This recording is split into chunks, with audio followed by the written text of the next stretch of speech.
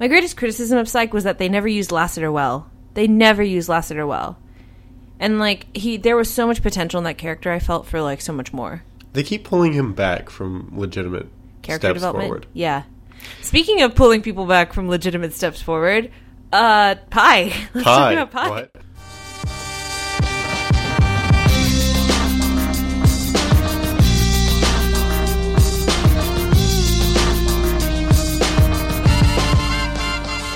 Welcome to Back in the Field, the Brooklyn Nine-Nine podcast. I'm Carl. My name is Arthi, and by the way, how awesome is it that we can say the Brooklyn Nine-Nine podcast? I never get over that. Well, we did do the thing. Anyone else who does the thing now is going to look like a faker, poser, a hater, a stepper, a fronter. Are we fronting still? No, we're never going to talk about that ever again, Carl. Let us never mention this again, much like Emmy time. Who's going to stop me? Is it you? Is it me? Is it you? Couldn't be. Okay, I guess I'm stopped then. Then who? What? No. I don't want to know about who. No, that's the... Who stole the cookies from the cookie jar? I'm aware of the cookie jar song? of its existence. What? God, this is horrible. Let's move on. So, today we're going to talk about 48 hours. 48 hours. Today we're going to talk about 48 Hours, which is one of my favorite episodes. Maybe it's because I just have a huge crush on Kid Cudi. I think I have a huge crush on Kid Cudi. You might have a huge crush on Kid Cudi. He's so handsome. He's a very attractive man. Shame he's 5'9". I mean, he wasn't available before he was 5'9", you know. What? Like, he's not really a pursuable option. Yeah. So it doesn't really matter if he's shorter than you. Especially because on TV, he's always going to be, like, sitting down or shot from below or something. Yeah, it's true. So you can just pretend that he's not 5'9". That's true. Like Robert Downey Jr. Oh my god, you're right. He's a petite human. Robert Downey Jr. is, like, 5'4". He's so petite. He's even shorter than Daniel Radcliffe. Oh my god. Is he really? Yeah. Oh. Daniel Radcliffe is, like, 5'8", I think? 6". Yeah. He's really small. Wow. Wait. How tall is Gwyneth Paltrow? Gwyneth Paltrow is very tall. She's my and height. is usually on, like, 2 to 3 inch heels in those movies. Yeah, what the hell do they do? Do they just have stairs everywhere? They have very, very complicated arrangements, and you never ever see them with their feet. Is it together? Yeah, I was gonna say because it's like in Lord of the Rings where they had to always have the hobbits be like on a 3-foot lower platform than Gandalf. Yep. Yeah. Anyway, I'm sure you guys found this terribly fascinating. Let's actually talk about the 48 Hours episode because I really like this. As did I. So, when we set out to figure out what we were going to say about 48 Hours, we kept saying to each other, is this the first time this happens? No. Is this the first time this happens? No. This doesn't actually do anything for the first time. It re-ups all the major character threads. Yes, excellent use of re-up. It's one of my favorite little bits of street jargon. Street jargon? Street jargon. Street? The first time I heard the re-up was when I watched The Wire. Oh, okay. But I just instinctively knew what it was. Yeah. Yeah. I remember when I was watching The Wire, I was really surprised by how much of the drug trade lingo, the show uses it pretty accurately, and I was surprised by how much of it has become into popular consciousness. I just instinctively knew what all the sort of terminology they used meant without me I never sold drugs. Oh, good. Not that you would admit it on your podcast. Well, the statute of limitations would have been up regardless. Had I been selling drugs, I would have been selling drugs in college. Okay. How long is the statute of limitations on drug selling? It's not very long, actually. It's very short. It's I think about a year. Still a deal breaker for me. You can't be a drug dealer and be on a podcast with me. That's just not... It's not in my contract. Fortunately, I've never been a drug dealer. And also, what contract? Our contract was me... It's a verbal contract. And it is not in there. You will find... Anyway, So nothing in this episode is new. A lot of it is, like you said, it's a re-up, which, again, love that word. But it's all refreshing sort of things that have already happened.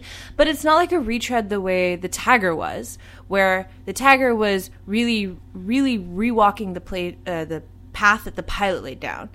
In this case, we're getting character development, but not, like, new character information per se. It's a minor evolution in a lot of their ongoing plots. Like, it's an evolution of how Jake and Amy's dynamic works, but, like, it's not like the Vulture, it's not foundational. It's an evolution of Charles as a foodie. It's an evolution of basically the entire suite of Terry's self-image. Mm-hmm. And, you know, it's certainly not the first time Jake has majorly screwed up an operation by being a dumbass. True enough. So, to sum up, the A-plot in this episode is Jake takes in Kid Cudi, whose character's name I don't remember. I don't care. Nope, not coming up with anything. Straight nothing. He takes them in with insufficient evidence. They have 48 hours to get enough evidence to convict and prosecute, or else they open themselves up to a lawsuit. This ruins everyone's weekend for reals. Meanwhile, Boyle gets himself caught in the crossfire of an epic food dispute between Rosa and Gina, who do not agree on what the best pie in New York is. They both have bad pie preferences. Mm-hmm. And Terry throws himself way too far into his work to the extent that he becomes even more sleep-deprived than everyone else, because he doesn't want to go home and see his brother-in-law, who is friggin' enormous. Yes, that actor is really, really tall. Yeah. Like, really, really tall. Like, really tall. So, yeah, pie is everywhere in this episode. Not even just, like figuratively. Like literally. After the pie starts, there's pie on every surface. Yes. And it's like, no pie, all pie. There's the minute Terry's like, everyone has to try all the pies from both restaurants. And after Jake says that is so many pies, we never have a scene without pie somewhere. And it's actually, as like a huge TV nerd, I have to give serious props to the set dressers for this episode, because there's really pie everywhere. There's really pie everywhere. The line, "that's so many," I really love it, because before that, everyone's eating pie. Everyone in the office, all the extras, have a plate with pie on it. There's a bunch of boxes. And then Gina comes in with a stack of meringues that is like her chin to the very extension of her hands. Like, I wouldn't be surprised if that "so many" was unscripted dialogue, because it's the only reasonable response to having that many meringues. Well, and it's just like, there is literally pie everywhere. Not just extras in the background carrying pies now. Now there's just like stacks of boxes in corners, half-eaten pieces like on chairs, much to Amy's chagrin. Pie assassins. Oh. There's just pie everywhere. And it ends up becoming this, not a red herring, but like Chekhov's pie, I guess. Where it's just like, it's ubiquitous, and it becomes like a thing to sort of... I think you're imagining a world in which every Anton Chekhov play just has guns spraying out of the floorboards. Like, there's so many guns, drowning in guns. Carl, it's a trope? Chekhov's gun is a trope name. No, I know. Okay. But it's not that trope. Oh. Fine, whatever. It's like, you have to use... You see the pie in Act 1, you have to... someone has to get hit in the face with the pie in Act 3. That's not this trope. This is the pineapple gag, if anything.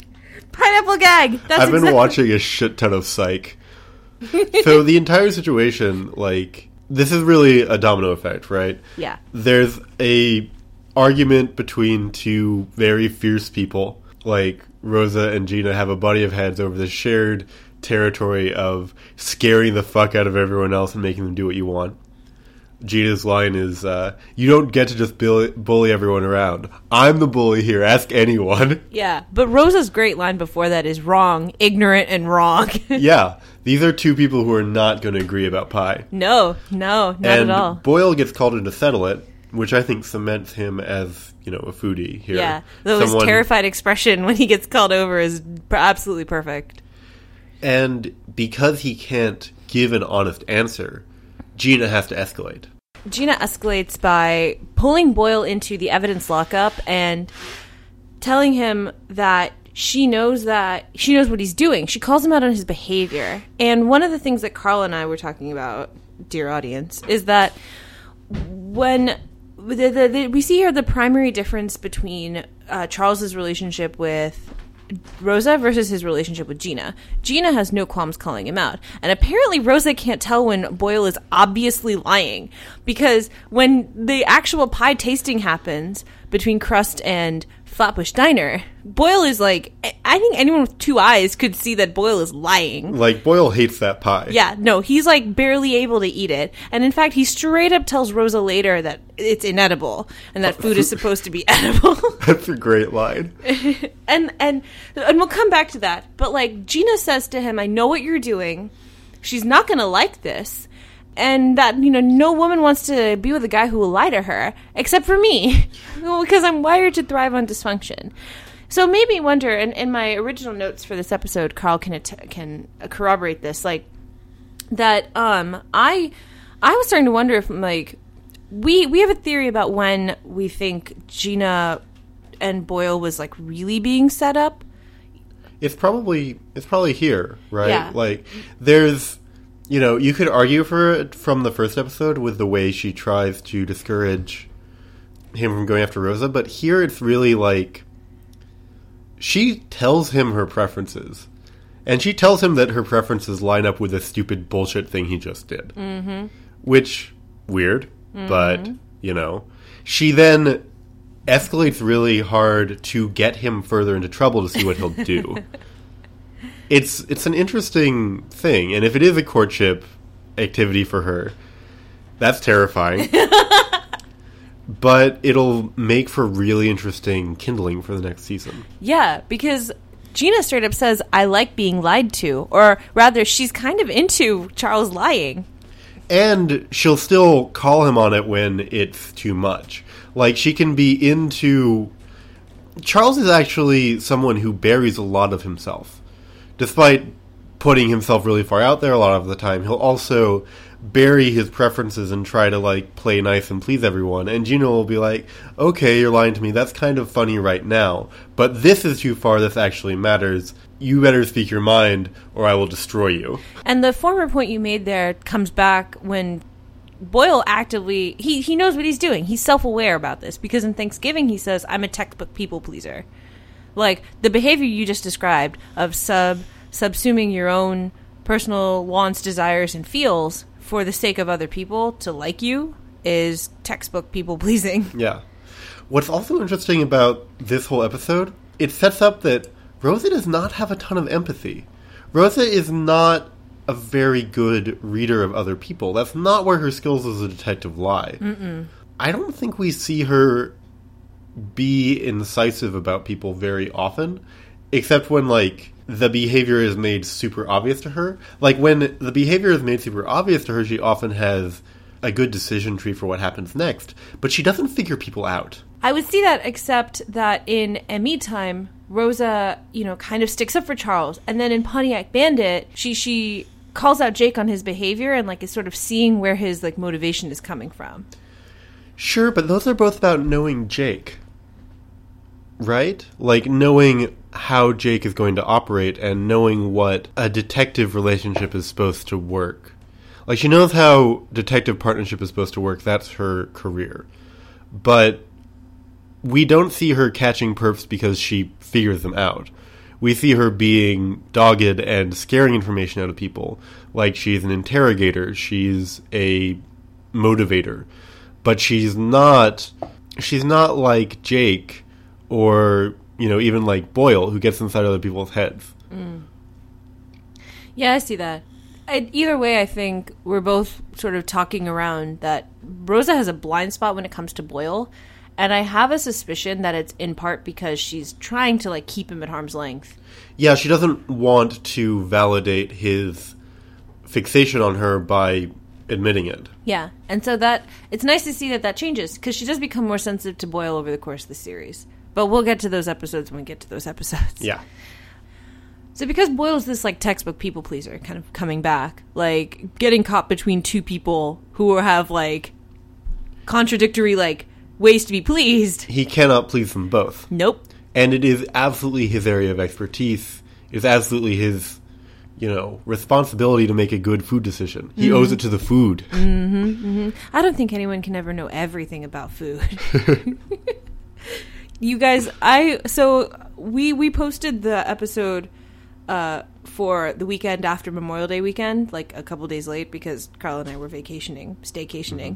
And for me, I had a friend staying with me, and I was quoting Brooklyn Nine-Nine verbatim away from the television multiple times, like throughout the entire weekend. It was kind of a problem. Just, for you guys is, personal information. Just, I'm sure you guys really cared about that. Mm. But yeah, so Boyle can't please both of them. And in fact, actually, I like that Boyle's solution is to, disappoint and, over-deliver to both of them. He brings them the Argos restaurant, cafe, bakery, whatever. He brings them the Argos apple pie. And he's like, there is a right answer. Neither of you did it right. This is my area of expertise. I can't please both of you, so I'm going to please food. Yes, I'm going to please myself. Also, you will be satisfied by this pie. Not just satisfied. Gina says it's so good, I hate it. Yeah. Even Rosa says the only positive thing she said that entire episode. She says, damn it, this is amazing. Yes. Mm-hmm. So, he does know pie. And when he gets pushed to this extreme breaking point, at which point he's super hilarious and super aggressive. Which I love. And super apologetic for, calling them bitches, which also I loved. Yeah, he'd better apologize, asshole.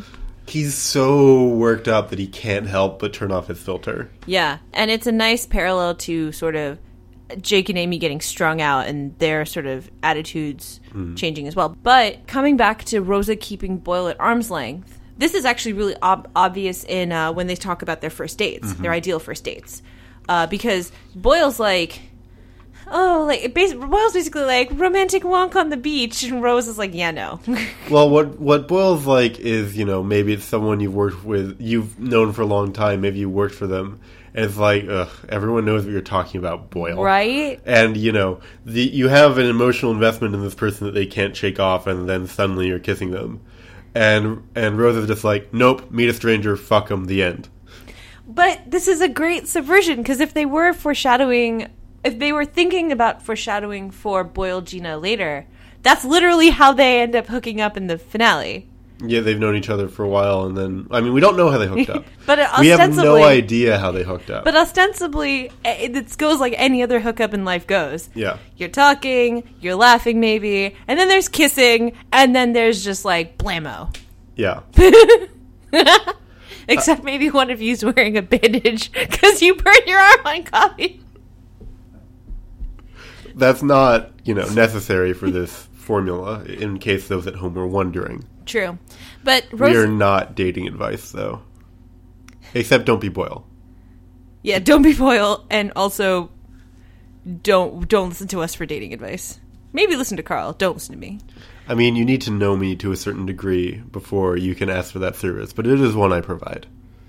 And I'll just offer straight up advice in general. I'm such a busybody. I'm a nosy Nancy. Anyway. So what I like about the first date scene is, it bounces off of Amy's very basic expectations, which covers up the fact that Jake doesn't profess to have an ideal first date. Yeah, Carl, this is a great point. Carl's really good at this. I'm pretty sure it's because Jake only goes on first dates. Do we know about anyone he dated? Besides for, what's her name, Gildenhorn? Jenny Gildenhorn? Even then, though, first of all, that was when he was, 13, 14. Yeah, I feel like they went on a couple of dates, and then it ended without ceremony, as things do. Yeah, but also, not to mention, maybe my life has been extraordinarily sheltered compared to most people, but when I was 13 or 14, my parents were not letting me be alone anywhere. Yeah. Let alone with, another person of the gender they assumed I preferred. I would not have been allowed alone with any, male friend of mine at that age. No. But since then, he's gone on 1,000 first dates and not 1,000 second dates. Because I think he has to make a spectacle out of all of them. Probably. Yeah. Yeah, probably. Because, the dates of his we do see are cheapest first date possible. The date where the girl walks out on him because he's harassing Amy. Bernice. But he Bernice does get repeats with the medical examiner. Yeah. Whose name I don't know. I don't know if he knows. She's not named. Ha! She's not named in the show. We talked about this. We talked about this in Amy Time. How she's never been named. She's just like, hi, I'm the new Emmy. I'm the new medical examiner. Cool. She does not introduce herself by name at all. She might have a name in the script because Pembroke has a name in the script, but we never see it, or it's never told to us, except in passing once by Holt. Anyway, and even Bernice doesn't really count because I think Jake would have had a second date with her if he hadn't tanked it himself in trying to represent Charles. But that's a conversation for a later episode. We keep having that this episode. We keep being like, it ties to this later thing. That's probably the problem with a re-up episode, is that a lot of things are just going to connect to future things, and we can't really talk about the future things now because then in the future we don't have anything to talk about. Yay! Let's talk about the shipping, Carl. Let's talk about the shipping. Because let's be real, our entire audience has been waiting for us to talk about the shipping. They've been waiting 20 minutes for us to talk about shipping. So this is a Jake-Amy episode. Yeah. Everything's focused on Jake as always because he's the center of the problem. But everyone else basically finds stuff to do. Amy is constantly thinking about how Jake has specifically disappointed her again. So, she had a date set up with Handsome Luke from Facebook. No, from Logged In. Huh? Oh, from Logged In. Is that what it's called? There's no brand on that. Okay. It just says Logged In the top left corner. I mean, but Jake does say she only has ex-friends on Facebook. That is confirmed to be Facebook that they're looking at. It's just not Facebook. No. He says you only have one friend, and she works with these 7 people. You sure? Something like that. I don't think they named Facebook. So yeah, Amy's entire focus is just on Jake disappointing her, and her specifically. Fucking up her date, as he's done before, and as he takes great joy in doing. But not this time. He's clearly, actively apologetic and actively remorseful. And in fact, he aside from the, weird donkey catcall thing that he tries to do at the beginning, every interaction they have from there on is not him necessarily trying to make it up to her so much as kind of proactively nice to her. Yeah. And not nice guy nice, nice. Just nice. So the thing about it is that Jake can't derive any pleasure from accidentally screwing up something for Amy. That's not the way he works. And when he screws up something for Amy that he knows is because of his actual faults, he's got to make it right to the extent that he can. So, not only does he try to get her date back, he eventually succeeds somehow. I think he made friends with Handsome Luke. I would really like it if in, season 3, it turns out that he and Handsome Luke are really great friends, but Amy doesn't want to see Handsome Luke around. That would be a pretty good episode, in my opinion. Jake says, so my new best friend, Handsome Luke. Yeah. And then, we know that he goes through Amy's purse. There's no reason to say he doesn't go through Amy's phone. Yeah. He almost certainly has. He contacts Handsome Luke. He straight up says, I called Handsome Luke. I told him this whole weekend was my fault partially. But not only does he get that date back on track, he also tries time and again to make things more bearable for her. Mm-hmm. Yeah, I think the world of you. Yeah. When she sits on the pie, which is his fault in her mind and his. He didn't put that pie there. We know where his pie is. Yes, and also that she sits in Charles's desk, not her desk. Yeah. I was like, wait, that isn't... First of all, the angle's wrong, because she's sitting across from Jake. Yeah. And second of all, Amy doesn't have an L-shaped desk. Charles does, Jake does, Gina does. That's it. And some other random unnamed detectives do. Uh-huh. But Rosa doesn't, Amy doesn't, Holt doesn't, Terry doesn't. None of them have L-shaped desks. Random fun fact! I'm obsessive. Fortunately, Carl's not compulsive. So even though he didn't put the pie there, they both acknowledge that it is his fault that she sent on that pie. Yes. Because he's why she's there on the weekend. So Yes. he tries to counteract that by saying one of the sweetest things he says to anyone in the entire show. Yes. Like, I think the world of you Yes. as a partner and a friend. That's pretty heavy stuff. And she just goes, shut up, Jake. And he's like, okay. Yeah. That's intense. Like, that is genuinely, Carl's right. That's the kindest thing Jake ever says to anyone before, like, really the, like, bulk of his maturation sets in. Later on in the series, we see him being very openly kind to and with Charles, but we don't see that in this, like, the initial order. Yeah. And that is super sincere. Like, I don't think we have any reason to believe that it's not. No, but I think part of the reason it's sincere is because they're at the point where they're very strung out.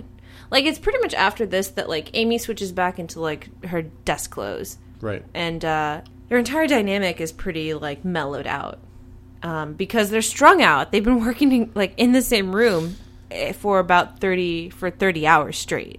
Yeah. And Carl and I were going back and forth on whether or not this counts as a bottle episode. I actually don't think so. So we decided to call this a pressure cooker episode.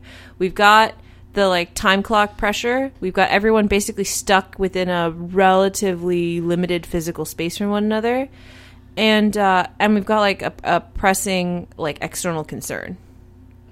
So like we said in The Vulture, the episodes where Jake and Amy get along the best are the episodes where they have a common enemy, where they have something to compete against that isn't each other. Mm-hmm. And this one, that's the situation that Jake created, the clock. So despite the fact that everyone has good reason to hate Jake, they're all still focused on doing this task as a team. And even Jake says, can we just send everyone home? This is my fault. It's not fair for them to have their weekends ruined because of my mistake. And Holt says, no. If you genuinely believe that this guy did it. Yeah, Dustin. That's the guy's name. Dustin Whitaker, I think. Yeah, something like that. Wow, hey, it only took us half an hour talking about this episode before we remember the guy's name. Did Jesse ever get named beyond my name is definitely Jesse? Yes, Lucas Witt. No, that's a later dude. Also, we can only have one Luke per episode. Handsome Luke is Handsome Luke. Yeah, he gets named. I don't remember what his name is. Doesn't matter. Useless person. Anyway, it's just random extra. Let's talk about my patch tingles for you. Uh-huh. Because that's my favorite. Honestly, we talk a lot about the first half and the second half of the show. And the first half being the initial order and the second half being the back nine. My patch tingles for you. First of all, somebody on Tumblr, I think it's not Falula Tongs. It might be Lara, or... I don't even know if I've even heard of Lara. She's great. You should know her. Okay. Somebody on my Tumblr feed, Cresselia, one of you, has my patch tingles for you as your OTP tag for Jake and Amy. 100% agree. This is where that's... Like, them being completely strung out and having the common enemy of the time crunch really brings up the best of their friendship early on. And at the point of that scene, they've basically given up. Yes. They don't think they're going to have any more breakthroughs, and they're just, horsing around to try to get through this with their friendship intact. Yes, because remember, the scene almost immediately preceding this is him being like, this is killing me, and she's like, good, die. Yeah. And then he asks to borrow her glasses for something terrifically inappropriate. I do not like that part. I know, that line just really annoys me, but her, like, grumpy cat frown makes that scene. But then, like, when they're in the break room together and they find the image of the guy, yeah, Amy pauses the video and they both groan and lean back and she says, let's just arrest this guy. What does it matter anymore? And she's given up on getting her date back. Yep. And she says it's impossible to be a cop and date. Carl and I we've talked about that a little bit before. She's wrong, frankly. Like, I have an all-consuming job too, and I find time to date. Sorry. Also, like, Holt seems to have managed it. So Hitchcock and Scully too, by all rights. Well, I mean, Hitchcock and Scully are 9-to-5ers. True. Rosa, we find out in the next episode, Rosa's a boyfriend, and that we know Rosa's dating. Yeah, like that's not ever made a secret. There's no shortage of, like, other people dating on this show. This is a problem Amy creates for herself, I feel. Yeah. And regardless, when she's given up, Jake actually says one of the sweeter things I think from a fandom perspective. I think the world of you is very kind. Here he's like, there. What the line is, somewhere out there's a guy with incredibly low standards. A super weird soul patch. Who's right for you. And then he prints out the picture of the guy's face and says, Amy. I can't even do it. My patch tingles for you. We will wed on the Isle of New Jersey. Not an island. No, New Our Jersey's first dance not. will be to Jesse's girl because my name is definitely Jesse. And then Amy, I was telling Carl, Amy starts like rubbing the picture's soul patch and going, oh, so romantic. They pull apart and like sober up when Scully and Holt walk in. Yeah. And they're eating pie. There's blueberry pie just in front of them, incidentally. What I was going to try and say earlier is that it's a pineapple gag, yes. But it also was like giving them something to do.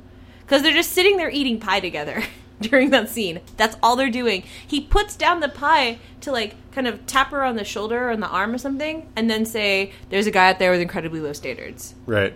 I don't know. Do you think that's the sweetest thing in fandom? Well, the thing to say? I really enjoyed that scene. It's super enjoyable. It's just super cute, too. Because it's like he's trying to be reassuring in a way that's, like, not when she's, like, actively, like, unhappy, like...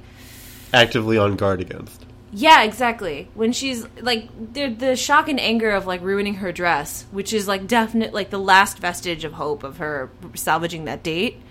Like, as opposed to this, where she's, like, kind of at her wit's end and, like, just, like, done. And he's, like, trying to keep her going. That's more like true partnerships. Yeah. Yeah. So maybe that's why I think it's so sweet, is because we seldom see them being good partners in the earlier part of the show. Whereas this is really him finding the angle that will give her hope. Yeah. I think we covered the shipping in this episode. I think it was handled. Yeah. Although she does give him the sort of clue he needs to finish out the case. That's the last thing. Like, accidentally. Yes, but she does that a lot, actually. Yeah. Throughout the series, she does that a lot. Season. So far, it's the series. I don't know. I have no idea how we're going to hook this around to Terry. We're talking about Terry now! No good segue. Here we go. God, that is so loud. The bars are just solid. Guys, sometimes we don't have segues, and sometimes we just yell out, segue time. So, Terry, he's there. He's got a brother-in-law. Dude is large. Calls him Tidy Terry. Thinks he loves pickles. All this is wrong. Unfactual. Yes. Is that all we have? Basically. Go team. From all of us to all of you, this has been Back in the Field. Wait, are we really wrapping this up? Why not? Wait, did we covered everything, all our notes? I mean, we could actually talk about Terry. Nah. Yeah.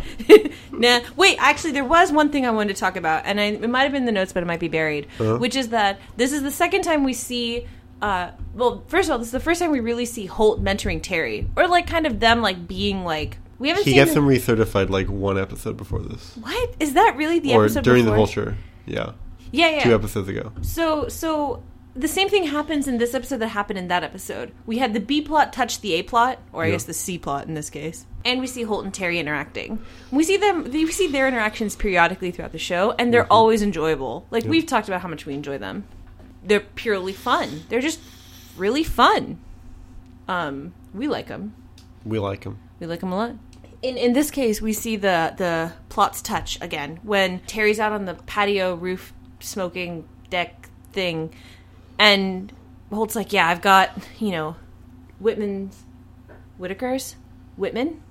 I've got the Kid Cudi and his lawyer. I've got Kid Cudi and his lawyer. Kid Cudi and his lawyer are in Andre Braugher's office. Andre Braugher breaks the fourth wall. We don't know why. He tells Terry what's going on, and Terry's like, "What? No, not that. My brother-in-law's coming to the station." And Holt's like, "What is wrong with you?" And he's like, "But yours is really important, too." It's a rare moment, I think, where, like, usually I feel like we see Terry being, like, the grown-up in the situation. And in this case, Holt is being the grown-up in this situation. Right. And after that, he orders him to take a nap. I like their dynamic a lot, and I'm glad that the show revisits it periodically. And it fits nicely into our overall pattern of Holt mentoring everyone but Amy. Yeah. But yeah, I think that is actually everything we wanted to talk about in this episode. We covered the shipping, we covered the time crunch, the overwhelming time pressure. We talk about Boyle being caught between a rock and a hard place, I guess. That's a good way to characterize Rosa and Gina. Yeah. Yeah, actually, that is a very good way of characterizing that entire situation. And yeah, no, this was 48 Hours is one of my favorite apps, and it's just structurally sound. There's not a whole lot for us to poke at here. Go team. Cool. Well, from all of us here Back in the Field, my name is Arthi. My name is Carl. Thanks for listening, and we'll see you next week. Bye.